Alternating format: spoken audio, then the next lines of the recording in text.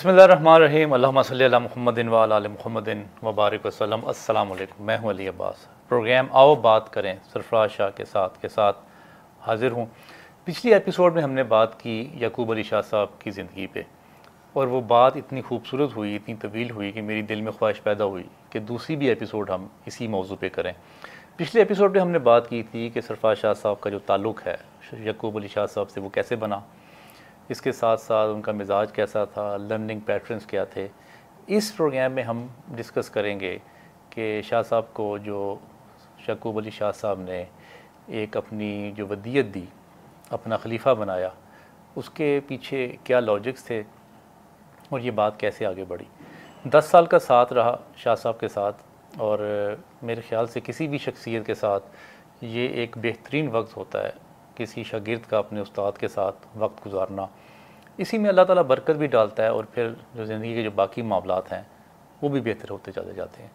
تو آئیے بات کرتے ہیں سرفراز شاہ صاحب سے۔ السلام علیکم شاہ صاحب۔ وعلیکم السلام۔ کیسے مزاج ہیں شاہ صاحب؟ جی اللہ کا کرم۔ اچھا شاہ صاحب، ہم نے پچھلے ایپیسوڈ میں بات کی کہ 10 سال کا آپ کا وقت شاہ صاحب کے ساتھ گزرا۔ اس کے ساتھ ساتھ میں اب بات یہ کرنا چاہوں گا کہ یعقوب علی شاہ صاحب نے آپ کو خلافت دی، اور اس وقت اور بھی شاگرد، اس وقت آپ نے بتایا تھا پچھلے پروگرام میں کہ 8-10 لوگ آیا کرتے تھے، تو وہ ان کے دماغ میں کیا آیا؟ تو ذرا یہ سارا واقعہ ذرا بتائیے گا کہ کیسے انہوں نے آپ کو نامینیٹ کیا، اور جو باقی جو اس وقت کے جو لوگ شاگرد تھے ان کا مزاج پھر اس حکم پہ کیسا تھا؟ بسم اللہ الرحمن الرحیم۔ دیکھیے، اصل میں جو یعقوب علی شاہ صاحب کا ایک انداز تھا جی، اور دوسروں کو ڈیل کرنے کا جو طریقہ کار تھا، وہ ایسا ہرگز نہیں تھا کہ کوئی ان کے ساتھ لبرٹی لے سکے۔ صحیح۔ یہ ممکن ہی نہیں تھا کہ کوئی آدمی وہاں کوئی سوال اس طرح کا اٹھا سکے، وہ اجازت ہی نہیں دیتے تھے۔ میرا اپنا خود مجھے بھی اس پہ حیرت تھی جب انہوں نے لوگوں کے درمیان یہ کہا کہ میرے مرشد کے بھی ایک ہی خلیفہ تھے اور میرے بھی ایک ہی خلیفہ، اور وہ یہ بیٹھا ہے۔ کیونکہ میں دیانتداری سے آپ سے عرض کروں کہ وہاں میں اس قصے میں گیا ہی نہیں تھا۔ میرا ایک شوق تھا ایسے لوگوں سے ملنے کا، ان کے پاس بیٹھنے کا۔ کبھی یہ خیال نہیں ہوا تھا کہ کوئی ایسا حادثہ بھی پیش آ جائے میرے ساتھ۔ بعد میں ایک احساس ہوا مجھے کہ ایک بار وہ بیٹھے ہوئے تھے، اور جیسے خود کلامی میں ہوتا ہے بندہ کہ اپنی ذات کے ساتھ بات کر رہا ہے اور ارد گرد کی ماحول سے کٹا ہوا ہے۔ یہ ہمارے ساتھ بھی کئی بار ہو جاتا ہے بیٹھے ہوئے۔ تو وہ اس طرح سے گم ہوئے تھے اور خود کلامی کے انداز میں کہنے لگے کہ رب نے صحیح کہا کہ علم والا اور بے علم کبھی برابر نہیں ہو سکتے۔ شاید دنیاوی تعلیم کے لحاظ سے وہاں آنے والوں میں میں سب سے زیادہ ہوں گا، I'm not sure، لیکن یہ میرا اندازہ ہے کہ یہ ایک جملہ ایسا تھا کہ اس سے اندازہ یہ ہوا کہ ان کی اپنی ذاتی خواہش شاید یہ نہیں تھی۔ تو انہوں نے کہا کہ اللہ درست فرماتا ہے کہ علم والا اور بے علم کبھی ایک برابر نہیں ہو سکتے۔ تو شاید اس وجہ سے ان سے یہ فیصلہ ہو گیا، یا انہوں نے کسی اسپر آف دی مومنٹ پہ فیصلہ کر دیا۔ لیکن ایمانداری کی بات میں آج بھی عرض کر دوں کہ اتنا عرصہ گزر گیا، یہ غالباً 83 کی بات ہے جب انہوں نے یہ فرمایا تھا۔ آج بھی اگر کوئی کلیم کر لے تو میں بڑے اطمینان سے وڈرا کر جاؤں گا۔ اس لیے آپ دیکھیے کہ سید یعقوب علی شاہ صاحب کا مزار ہے، جی، وہاں لوگوں کی آمد و رفت ہوتی ہے، لیکن مجھے اس سے کوئی انٹرسٹ نہیں کہ وہاں کون بیٹھ کے اس کی صفائی کرتا ہے، لوگوں سے پیسے لیتا ہے، یا کبھی آج تک دیکھا ہی نہیں کہ ہے کون وہ آدمی. سنا ہے ایک آدمی بیٹھتا ہے. تو میری اٹیچمنٹ نہ تو اپنے مرشد صاحب سے ایسی تھی کہ ان سے مجھے کوئی اس قسم کا بینیفٹ ملے، نہ اب ان کے مزار کے ساتھ میری کوئی ایسی اٹیچمنٹ ہے کہ وہاں میری ایک پوزیشن ہو. تو کھلا چھوڑا ہوا ہے، کوئی آ کے بیٹھ جائے.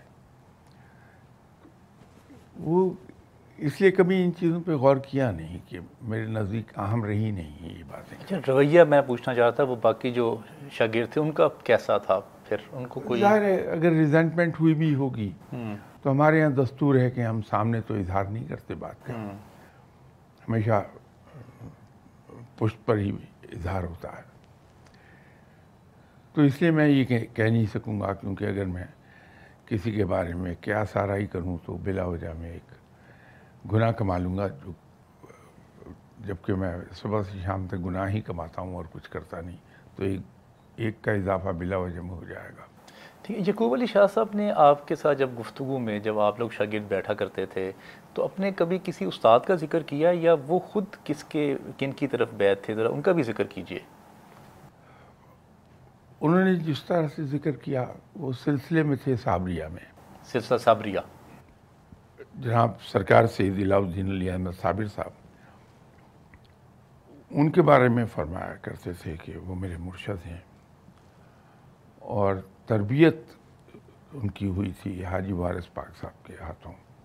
یہ انڈیا میں لکھنؤ کے پاس کوئی اراؤنڈ 35 کلومیٹر صحیح. دیوا شریف کو ایک قصبہ ہے، وہاں آرام فرما رہے ہیں.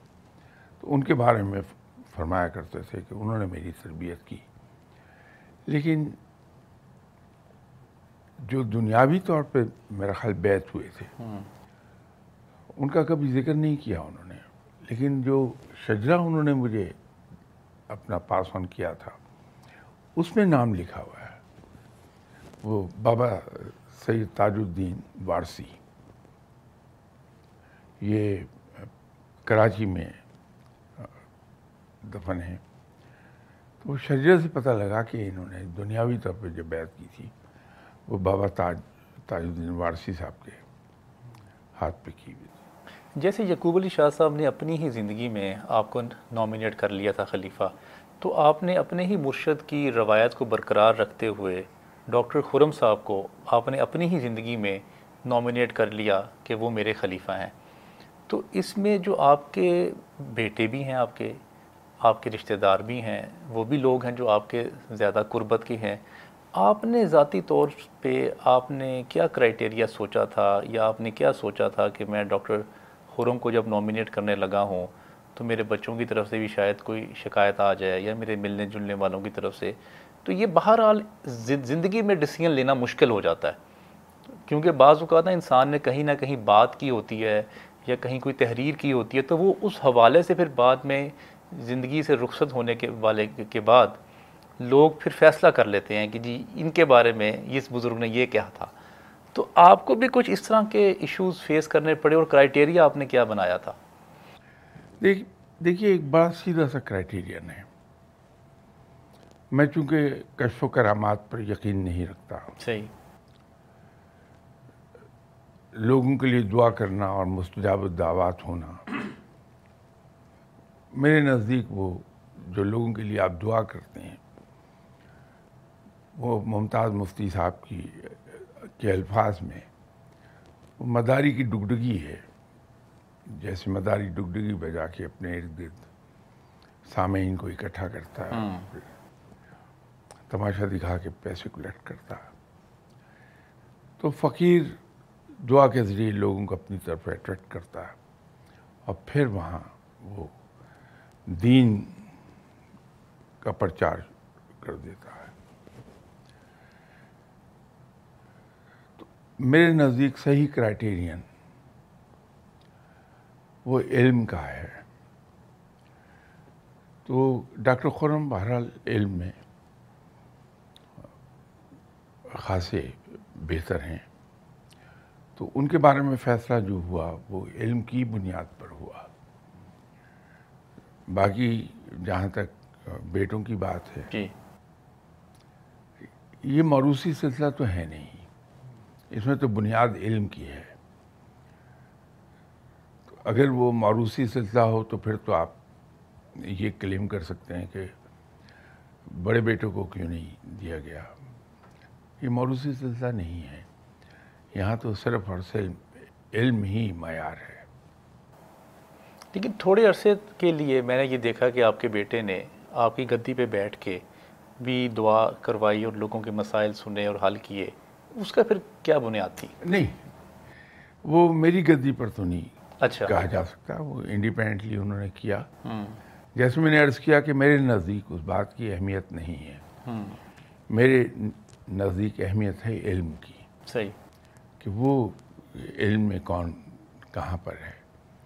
دعا تو آپ شروع کر دیجئے، کوئی کر دیجئے، راہ جاتا آدمی شروع کر دیجئے، لوگوں کا جھمگٹا لگ جائے گا، وہ تو کوئی معیار نہیں ہے۔ شاہ صاحب جب یعقوب علی شاہ صاحب کے پاس بھی جیسے آپ کے جو قریبی لوگ ہیں وہ ریکویسٹ کرتے ہیں آپ سے ملاقات کروانے کے لیے، اسی طرح جو آپ کے قریبی لوگ تھے وہ یعقوب علی شاہ صاحب سے ریکویسٹ کیا کرتے ہوں گے اس زمانے میں کہ ہماری ملاقات کروائیں، تو تھوڑا سا اس کا بھی احوال بتائیں کہ وہ کیا طریقہ کار ہوا کرتا تھا؟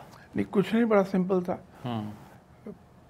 میں جو جتنا عرصہ ان کی خدمت میں حاضر رہا، اس تمام عرصے میں میرا خیال ہے شاید 3 یا 4 لوگ تھے جنہوں نے مجھ سے کہا، کیونکہ یہ کوئی ایک تو پسندیدہ نہیں تھی مرشد صاحب کے نزدیک یہ بات کہ میں کسی کی دعا کا ان سے کہوں یا کسی آدمی کا کہوں کہ اس کی سفارش کر دوں۔ میں نے دیکھا انہیں پسند نہیں تھا، تو وہ تو مرشد تھے، بہت بڑا مقام، عام آدمی کا بھی اگر مجھے اندازہ ہو جائے کہ اس کے لیے یہ بات ذرا کوئی اتنی پسندیدہ نہیں ہے، تو شاید وہ میں اپنے فائدے کے لیے کبھی بھی ان سے نہیں کہوں گا۔ تو جن لوگوں کو میں لے گیا ان میں ایک میرے انتہائی قریبی دوست تھے، میں زندگی میں 3 لوگوں کو دوست بنایا تھا، اتفاق سے وہ تینوں ہی دنیا میں اب نہیں ہیں۔ ان میں ایک کرنل محمود تھے، ایسا نہیں کہ وہ دہریے تھے، لیکن وہ اسلام کی تقلید کرتے تھے ایک بہت ہی پڑھے لکھے انسان کی انداز میں۔ تو مجھے حیرت ہوئی جب انہوں نے مجھ سے کہا کہ میں جانا چاہوں گا جہاں تم جاتے ہو۔ تو میں نے اپنے مرشد صاحب سے اجازت طلب کی کہ حضور وہ میرے دوست ہیں، وہ آنا چاہتے ہیں۔ تو بڑی خوشی سے انہوں نے کہا کہ ہاں تمہارے دوست ہیں تو ضرور آئیں۔ وہ بندہ ان چیزوں کو بالکل نہیں مانتا تھا قطعی طور پہ، لیکن وہاں سے نکلنے کے بعد میں نے محسوس کیا کہ وہ بندہ دل سے کنونسڈ ہے کہ یہ صحیح آدمی ہے، کیونکہ یعقوب علی شاہ صاحب کے پاس اگر آپ جا کے بیٹھیں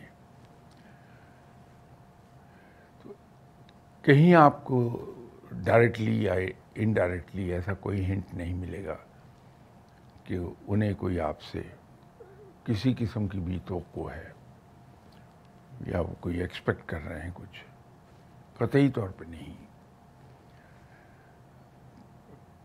اسی طرح ان کے یہاں خاتم مزارات اچھی تھی۔ اب جب یہ صاحب گئے میرے ساتھ، اب یہ ذرا، اور ان کے والد اصل میں چونکہ UN میں رہے تھے، یونیسیف میں، ورلڈ بینک میں، تو ان کا انداز خاصا مغربی رنگ لیے ہوئے تھا، جی تو وہی اثر ان پر بھی تھا۔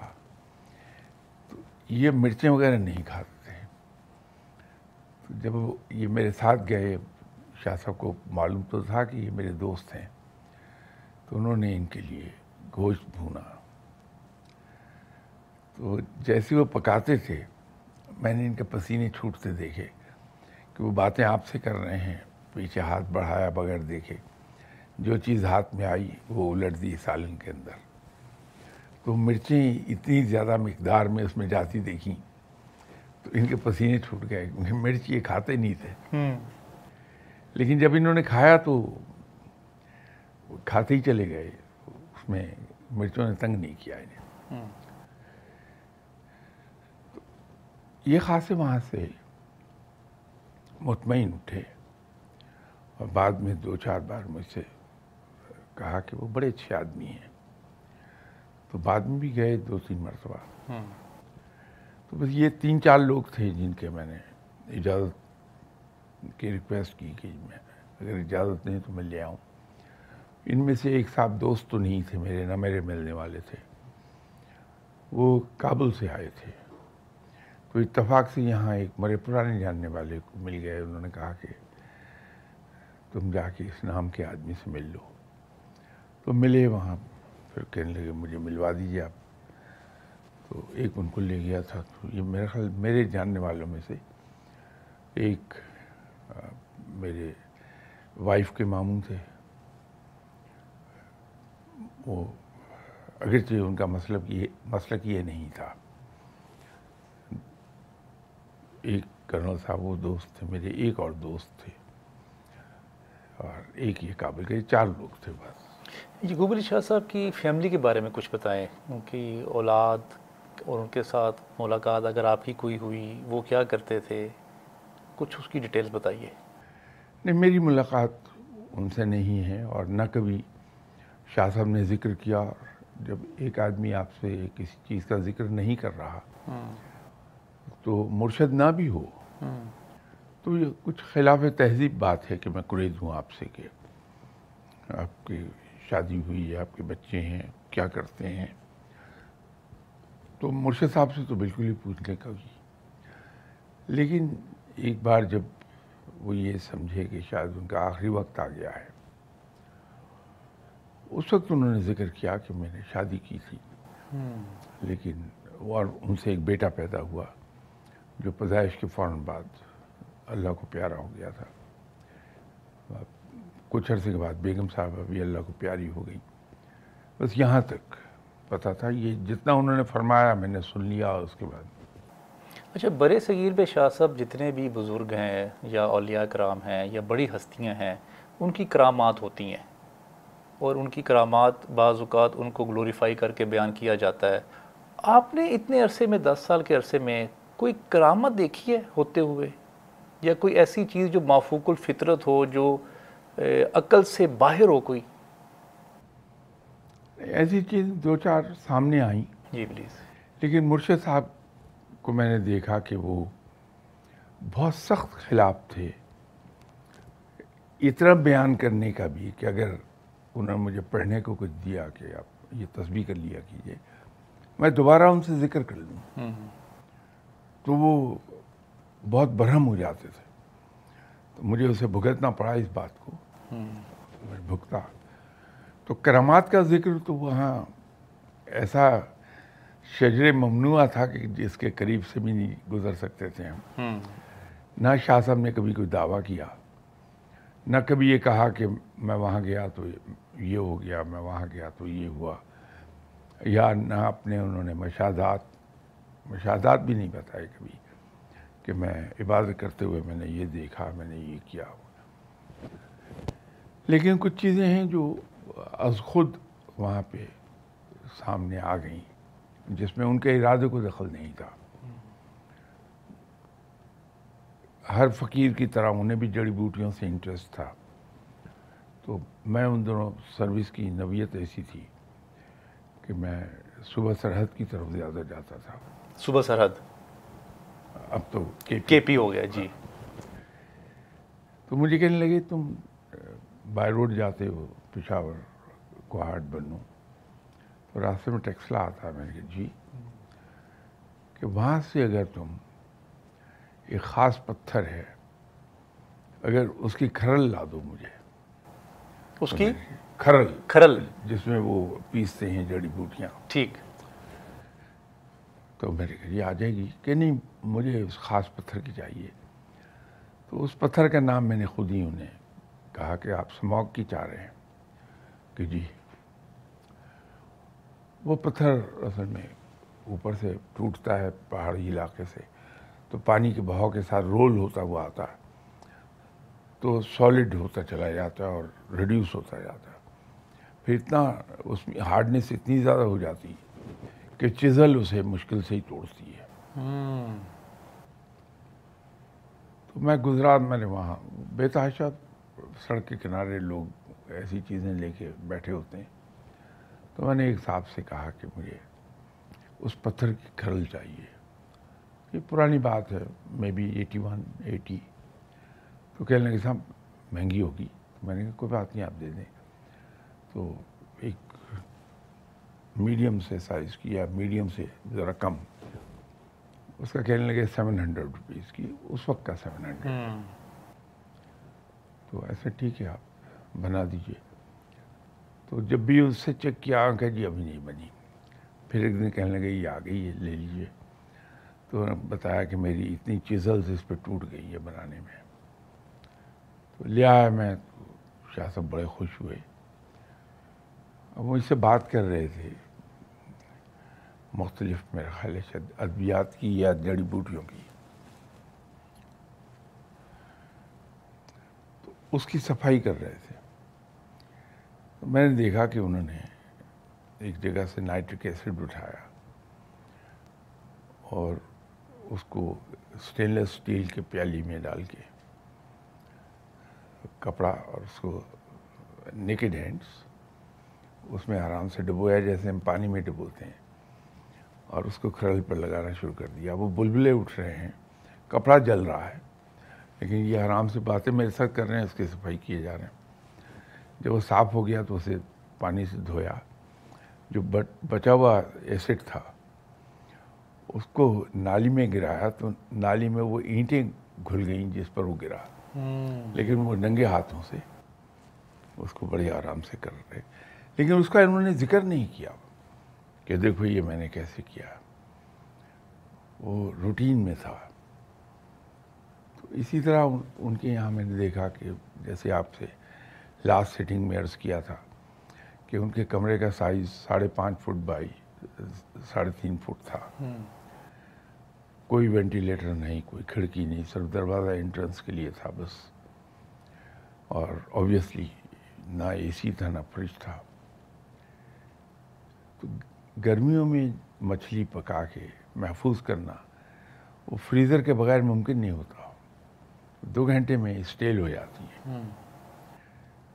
تو ہمارے ایک کولیگ تھے جو ادھر ڈی ایم جی کا حصہ تھے، ڈسٹرکٹ مینجمنٹ کا. تو سندھ میں ایک جھیل ہے جس میں روہو مچھلی بہت اعلیٰ درجے کی ہوتی ہے. انہوں نے تحفے میں بھیجی. تو ایک فش میں نے شاہ صاحب کو دی، تو انہوں نے پکا کے کھلائی ہمیں جو جاتے تھے ان کے پاس. بقایا بچ گئی تو رکھ لی. اگلے دن صبح گیا تو میں نے کہا جی آپ کے پاس وہ مچھلی ہے؟ کہ ہاں ہے. تو اس کا ناشتہ میں نے کر لیا. پھر رات کو گیا تو میں نے پکی بڑی مزے کی تھی. تو کہنے لگے ہاں کھاؤ. تو وہ اسٹیل نہیں ہوئی. اب میں بڑا حیران کہ انہوں نے کہاں رکھی ہوئی تھی جو اسٹیل نہیں ہو رہی. ایک دن انہیں ڈاکٹر کے میں لے کے جا رہا تھا، ان کے ٹیسٹ رپورٹس تھیں، ایکس رےز تھے. وہ جب گاڑی میں میرے ساتھ بیٹھ گئے تو میں نے پوچھا کہ وہ آپ نے ٹیسٹ رپورٹس اور ایکس رے لے لیے؟ کہ نہیں میں بھول گیا. جاؤ لے آؤ. تو انہوں نے اپنے کمرے کو بھی لاک نہیں کیا تھا، سب دروازے بند کر دیتے. میں گیا تو جہاں انہوں نے بتایا تھا وہ تھی دروازے کے اوپر ایک لکڑی کی شیلف لگا کے اس پہ رکھی ہوئی تھی. تو وہاں سے میں انہیں مچھلی اتارتے دیکھ چکا ہوا تھا. تو جب میں نے وہ ایکس رے اور رپورٹ اتاری بہت ٹھنڈی تھی وہ. تو یہ ایک چیز، لیکن اس کا ذکر نہیں کہ اور دن گرمیوں کے تھے. ہاں دن گرمیوں کے تھے. شاہ صاحب کو میں نے ذکر کرتے نہیں سنا اس کا کبھی. نہ میرے اوپر اظہار کیا کہ کوئی ایسڈ سے اس طرح صاف کرنا کوئی غیر معمولی بات ہے. کچھ بھی نہیں. وہ خود بڑے اس سے چڑھتے تھے، اصل میں خاصے غصے میں آتے تھے جب آپ اپنی کسی کرامت کا ذکر کر لیں تو وہ ایک دم سے یہ کیوں اس کا ذکر کیا ہے، اس کی کیا اہمیت ہے. تو وہاں رویے ایسے تھے، تو وہی پھر میرا خیال آگے پاس آن ہوئے. صحیح. شاہ صاحب آپ کی کیا روٹین ہے یعقوب علی شاہ صاحب کے مزار شریف پہ جانے کی؟ ایک زمانے میں تو میں ڈیلی صبح جاتا تھا، آفس جاتا ہوا میں وہاں فاتحہ پڑھ کے پھر جاتا تھا. لیکن اب کچھ عرصہ سے جب میں بہت زیادہ شدت سے بیمار ہوا، وینٹیلیٹر پہ چلا گیا، اس کے بعد میں نہیں وہاں جا پاتا. اب بہت کم موقع پہ جاتا ہوں. تو یہ مزار شریف جب یعقوب علی شاہ صاحب اپنی زندگی میں انہوں نے کوئی وصیت کی تھی کہ میرا مزار شریف بنا دینا ہے، یا بعد میں شاگردوں نے خود بخود بنا دیا تھا؟ نہیں، انہوں نے کوئی نصیحت نہیں کی قطعی طور پر. میں نے عرض کیا کہ ان کا دھیان ان چیزوں پر تھا ہی نہیں، بلکہ انہیں بھی اس کے اگینسٹ تھے. صرف ایک بات انہوں نے فرمائی تھی کہ مجھے ایسی جگہ دفن کرنا جہاں قریب مسجد ہو، پانی ہو اور سڑک ہو. تو وہ پھر جب دنیا سے تشریف لے گئے تو ان کی قبر کے لیے جو جگہ سلیکٹ کی وہ پھر اسی طرح کی کہ تینوں چیزیں قریب اویلیبل ہو گئی. یعقوب علی شاہ صاحب کی جو پیدائش تھی وہ بتاتے ہیں کہاں ہوئی تھی، یا ان کی کوئی جو بچپن کے کوئی واقعات، کوئی بات سنائی انہوں نے کبھی آپ کو؟ نہیں، کبھی نہیں. امبالہ میں پیدا ہوئے تھے، اتنا مجھے انہوں نے کسی بات میں شاید ذکر کیا کہ ان کا تعلق امبالہ سے تھا. 47 میں جب وہ مائیگریٹ کیے تو مائیگریٹ کر کے گجر خان میں آئے تھے. تو وہاں انہوں نے شاید لوہار کا کام بھی کیا، کیونکہ وہ ایک قصہ انہوں نے سنایا. وہ میری رائفل تھی تو اس کا جو اسٹرائکر ہے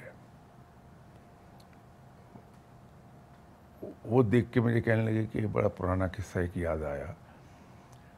ایک اسی میک کی رائفل تھی گجر خان میں، تو ایک صاحب نے مجھے دی کہ اس کا اسٹرائکر وہ ٹوٹ گیا ہوا، اس کے پن ٹوٹی تھی. اس کو عرف عام میں پن کہتے ہیں، لیکن اصل میں اس کا نام ہے اسٹرائکر. تو وہ بنانی تھی. ظاہر ہے اس کی ہارڈنیس ایک خاص اسکیل پر ہوتی ہے. ہارڈنیس کے ساتھ ساتھ اس کی کیس ہارڈننگ کرنی ہوتی ہے، ٹیمپرنگ کرنی ہوتی ہے. تو کہنے لگے وہ میں نے بنائی تھی اس کی. اس کو دیکھ کے مجھے وہ بات یاد آئی. تو یوں مجھے پتہ لگ گیا کہ گجر خان میں انہوں نے لوہار کا کام بھی کیا ہے. یا پھر ایک دن میں ان سے عرض کر رہا تھا کہ حضور وہ لوگ آتے ہیں تو میں لیٹ ہو جاتا ہوں عبادت میں بعض اوقات. کہنے لگے وہ تو آئیں گے اور لیٹ ہو گئے، تم اس کا حل نکال لو. تو میں نے کہا کہ حل مجھ سے تو نکل نہیں رہا کہ جو میرے پاس چل کے آیا ہے میں اس کو کیسے بے مروت ہو کے یہ کہہ دوں کہ بھائی میں تو اب بزی ہوں، اب نہیں ملوں گا. صحیح. کہنے لگے بھی یہ مت کہو. تو انہوں نے بتایا کہ گجر خان میں مجھے رات کو 11 بجے اپنی عبادت شروع کرنی ہوتی تھی. تو لوگوں سے بچنے کے لیے میں وہاں ایک ہی سنیما تھا ان دنوں گجر خان میں، اس میں جو لاسٹ شو ہوتا تھا اس میں جا کے میں بیٹھ کے دیکھتا تھا، گھڑی ملاتا تھا. تو جس شو پہ 11:15 بجتے تھے میں اس سے اٹھاتا تھا. میں ڈیلی وہاں چلا جاتا تھا سنیما ہال میں. تو 11:15 بجے جب وہ شو آتا تھا تو آئی وڈ نو کہ 11:15 ہو گئے. تو میں گھر تک آتے آتے وضو کر کے 11 بج جاتے تھے، میں یوں بچ جاتا تھا. تو تم کوئی ایسا راستہ نکال لو. ایک یہ انہوں نے بات سنائی تھی. اچھا، آپ کو ان کے حجرے میں کوئی کتابیں یا انہوں نے کوئی ذکر کیا ہو کہ وہ کن کو پڑھتے ہیں، قرآن مجید کا ترجمہ پڑھتے ہیں، کوئی حدیث پڑھتے ہیں، کوئی اس طرح کا انہوں نے ذکر کیا آپ سے؟ قرآن پاک کی تلاوت کرتے میں نے بہت مرتبہ دیکھا انہیں. ٹھیک. عبادات کے معاملے میں شاید وہ چھپانے میں یقین رکھتے تھے کہ کبھی انہوں نے ظاہر نہیں ہونے دیا کہ وہ عبادت کرتے بھی ہیں. لیکن ترجمہ کس کا کیا ہوا پڑھتے ہیں یہ کبھی ذکر نہیں ہوا، نہ میں نے پوچھا ان سے. لیکن قرآن پاک کی تلاوت تو میں نے کرتے بارہا. وہ چلا گیا اچانک تو وہ دروازہ یوں ہی تھوڑا سا بند ہوتا تھا، تو اس پہ ذرا ہاتھ رکھا تو دیکھا اندر بیٹھے قرآن پڑھ رہے ہیں. میں واپس جانے لگا کہ آ جاؤ تم. قرآن فوراً لپیٹ کے کہ میں دیکھ نہ لوں کیا پڑھ رہے تھے، انہوں نے رکھ دیا. اچھا، یعقوب علی شاہ صاحب کی زندگی میں ہی آپ نے لوگوں کے ساتھ ملاقات کرنی شروع کر دی تھی، ان کے مسئلے مسائل؟ تو ایسا ہوتا تھا کہ کچھ مسائل آپ کے پاس لوگ لے کے آتے تھے؟ بعض اوقات انسان، کیونکہ آپ تو اس وقت نئے نئے اس کام میں تھے، تو آپ کو سمجھ نہیں آتی تھی، یا کوئی مسئلہ ایسا لگتا تھا آپ کو کہ یہ مشکل مسئلہ ہے، تو پھر کیا آپ اپنے استاد جی سے، یعقوب علی شاہ صاحب سے ڈسکس کرتے تھے یا رہنمائی کے لیے چلے جاتے تھے؟ نہیں، یہ تو کبھی موقع نہیں آیا کہ میں لوگوں کے مسائل ڈسکس کروں. لیکن 2-4 مرتبہ کچھ ایسی چیزیں پیش آ گئیں جس کی ایکسپلینیشن مجھے چاہیے تھی، تو میں نے پوچھ لی تو بتا بھی دی انہوں نے آرام سے. لیکن اس طرح کے کوئی معاملات کبھی اتفاق نہیں ہوا. اچھا، جب ان کو پتہ چلا یعقوب علی شاہ صاحب کو کہ آپ اس طرح لوگوں کو آپ نے ملنا شروع کر دیا ہے، لوگ اپنے مسائل آپ کے پاس لے کے آتے ہیں اور آپ ان کے لیے دعا کرتے ہیں یا تسبیح بتاتے ہیں پڑھنے کے لیے، یا کوئی عمل بتاتے ہیں یا کوئی طریقہ بتاتے ہیں، تو اس آپ کے ایکٹ کو انہوں نے کیسا لیا؟ نہیں، یہ تو ان کی اجازت سے کیا تھا. اچھا، اجازت سے کیا انہوں نے تھا. فرمایا تھا. اچھا اچھا. ایٹ مائی اون نہیں کیا، کیونکہ ایٹ مائی اون میں کر نہیں سکتا تھا.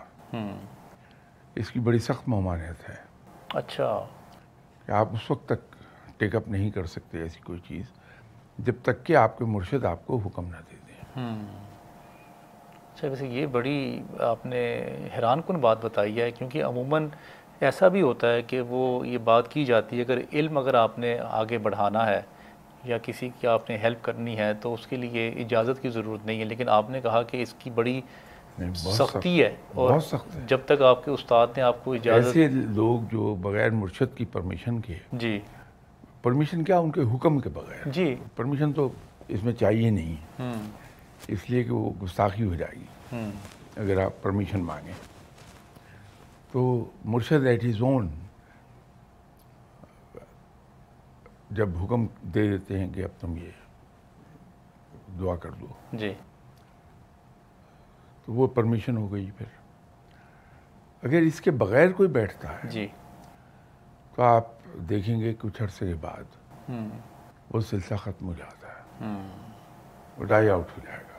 شاہ صاحب، یہ ہمارا جو پروگرام لوگ دیکھ رہے ہوں گے، ہو سکتا ہے کہ روحانیت کی فیلڈ میں ہو یا کوئی وہ سوچ رہے ہوں ہم اس طرح کسی استاد کے ساتھ ان کا تعلق ہو، اور وہ یہ سوچ رہے ہیں کہ ہم بھی اب لوگوں کے ساتھ ملاقات کریں.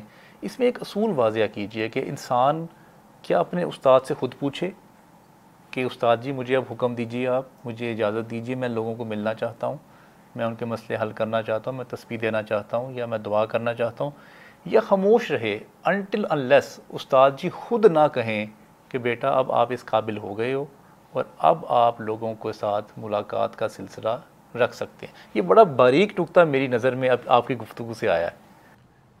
دیکھیے، اس کے اندر ایک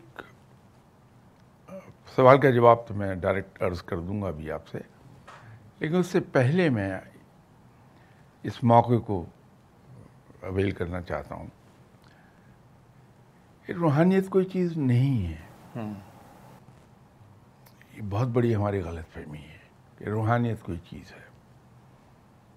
یہ کچھ بھی نہیں ہے. جب انسان سنت کی پیروی شروع کر دیتا ہے، عبادات کے ساتھ ساتھ اپنے معاملات کو سنت کے مطابق ڈھالتا ہے جس حد تک ہیومنلی پاسبل ہو، تو اس کے اندر خود بخود ایسی چیزیں پیدا ہونے لگتی ہیں جس کو ہم کہتے ہیں کہ صاحب اس میں روحانیت بہت آ گئی. رب کے قریب ہو گیا تو اس کی علم بڑھا. اوکے. علم بڑھنے کے نتیجے میں اس کی عقل بڑھ گئی, کیونکہ جہاں علم آئے گا وہاں عقل آئے گی. صحیح. اور ایسنس آف وزڈم خود رب ہے. تو جب وہ وزڈم آتی ہے پھر اس کی زبان سے نکل ہوئی بات لوگوں کے لیے بڑی حیران کن ہوتی ہے کہ وہ جو بات کہتا ہے وہ بے نہیں ویسی ہوتی نظر آتی ہے سونر اور لیٹر. تو جو آدمی یہ چاہتا ہے کہ مجھے روحانیت حاصل ہو جائے, میرا نہیں خیال کہ وہ کبھی وہاں پہنچ پائے گا. ہاں, جو آدمی یہ چاہے کہ میں مجھے گائیڈنس مل جائے کہ اسلام کے 2 حصے ہیں, ایک تو حقوق اللہ ہے اور ایک حقوق العباد ہے, میں اس کو تھوڑا سا الفاظ کو چینج کر لیتا ہوں کہ عبادات ہیں اور معاملات ہیں. جی. وہ زیادہ قابل فہم چیز ہو جاتی ہے کہ جو لوگوں کے ساتھ ہم ڈیل کرتے ہیں وہ معاملات ہیں. سب ہر طرح کی ڈیلنگز ہوتے ہیں, ملنا ملانا, لین دین, سوشل کانٹریکٹ, سب اس معاملات میں کور ہوتے ہیں. تو وہ اس کے معاملات درست ہوتے ہیں چونکہ اللہ کے احکامات کی پیروی کر رہا ہوتا ہے, اسے علم حاصل ہوتا ہے.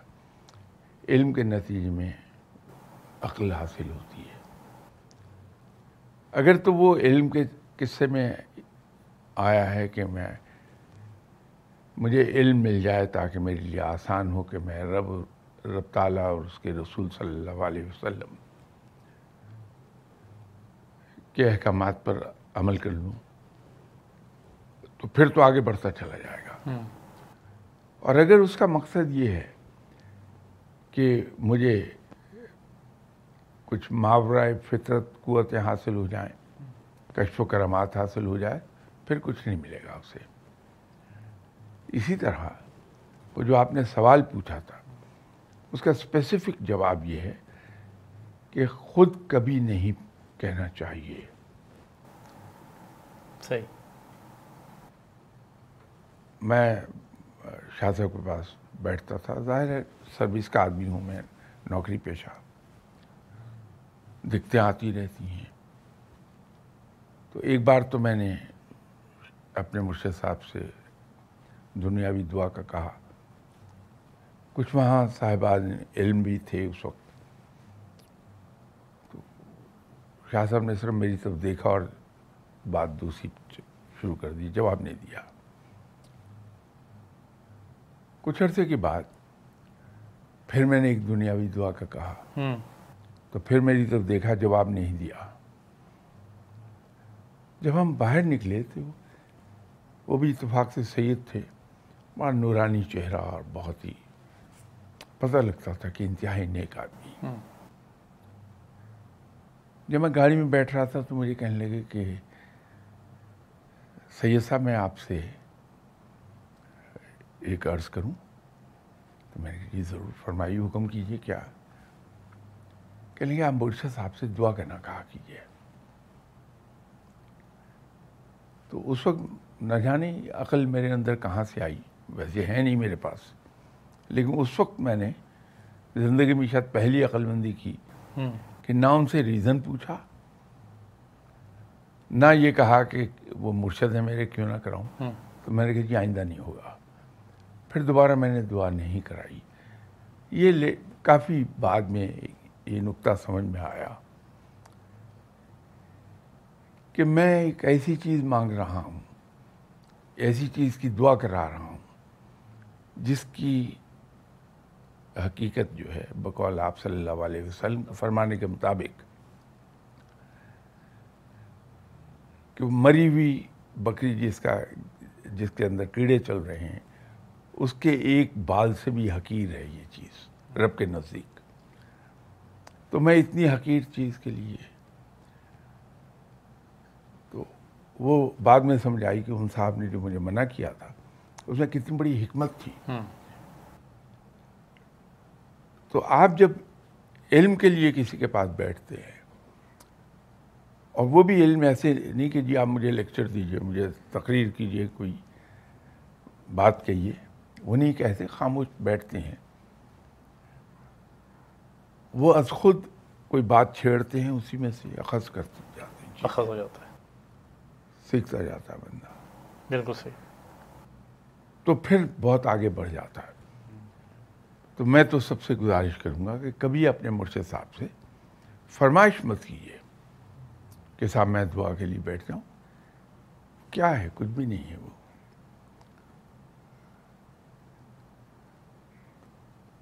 اصل چیز تو یہ ہے کہ اس کے لیے مرشد صاحب سے ضرور عرض کیجیے کہ صاحب کسی طرح مہربانی فرمائیں کہ میں اپنے معاملات جو ہیں خلق خدا کے ساتھ اس میں سنت پہ عمل پیرا ہو جاؤں، سیرت پہ عمل پیرا ہو جاؤں.